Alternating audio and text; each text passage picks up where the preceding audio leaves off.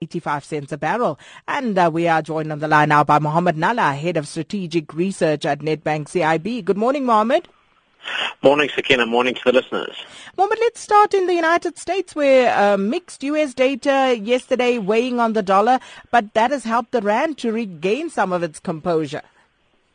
Yes, thankfully. I mean, when we see any beneficial rand performance, that's something I obviously get quite excited about.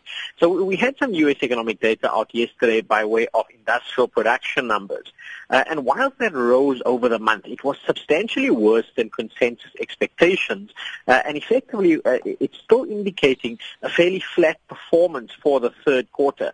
So what does this actually mean? It means that expectations around the U.S. hiking cycle, again, as we discussed yesterday, coming into the fore. And this data suggesting that perhaps the U.S. is not running as hot as some people had expected. That led to some widespread dollar weakness. We saw it come through across most of your majors, but certainly lending some support to rand and emerging market currencies. I mean, we had that rand trending back towards that 14 rand mark from around the mid-14s. The fact of the matter, though, Sakina, which is quite distressing, is when it comes to these dollar developments, it's very much outside of the ambit of what South Africa can control. And so that's why we're a passenger in terms of just observing what happens here. My view, quite simply, is that I still expect a Fed hike, if not in the latter part of this year, certainly in the earlier part of next year. That's likely going to come through some sort of short-term pressure for emerging markets. And so as a result, emerging market policymakers and participants would do quite well to at least prime themselves for that eventuality when it does eventually materialize.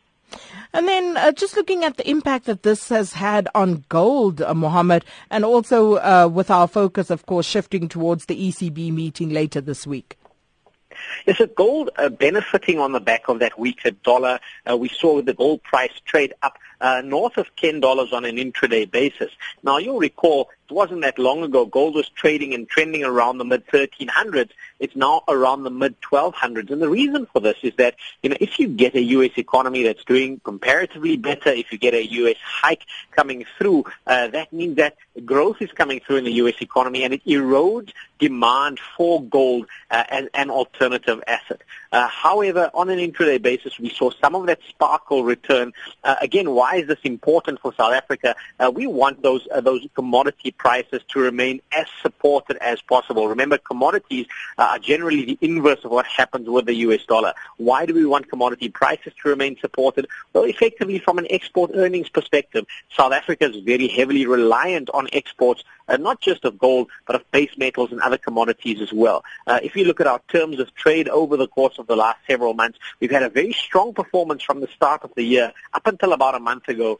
And now that the dollar is starting to gain a little bit of momentum, that's causing some cracks. So that's the reason why we're watching these intraday developments in the dollar fairly closely, because of the impact on commodity prices, and then obviously the knock-on impact to South African export earnings and potential.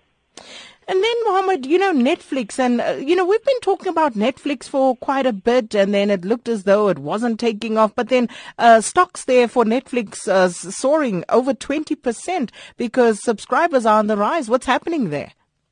Yeah, so this is a nice change of tack, and the reason why it's interesting to discuss is that even though South Africans can't invest in Netflix through South Africa, Netflix has arrived in South Africa as an offering to consumers, and it's very much symbolic of how the changing trends in terms of how consumers actually consume content. Live streaming becoming a lot more important, certainly from a pay-per-view perspective in terms of the kind of content and media that consumers are actually consuming right now.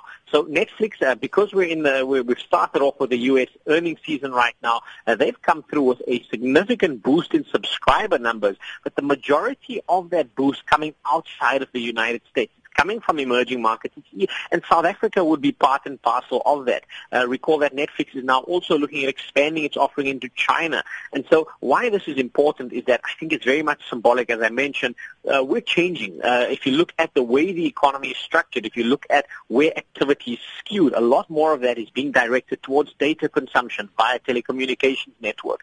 A lot more of that is being directed towards app consumption. And that's why this is important for me as a mega trend. Netflix stock soaring over 20% in aftermarket trade on the back of those results. It will be interesting to see if that kind of momentum is sustained, but certainly is something that you need to watch from a mega trend perspective, and South Africa is certainly part of that pie.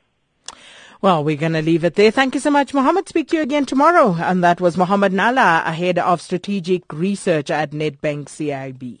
Sakina Kamwendo on SAFM. Just taking a quick look at some of your messages coming through. Zamgelo 18.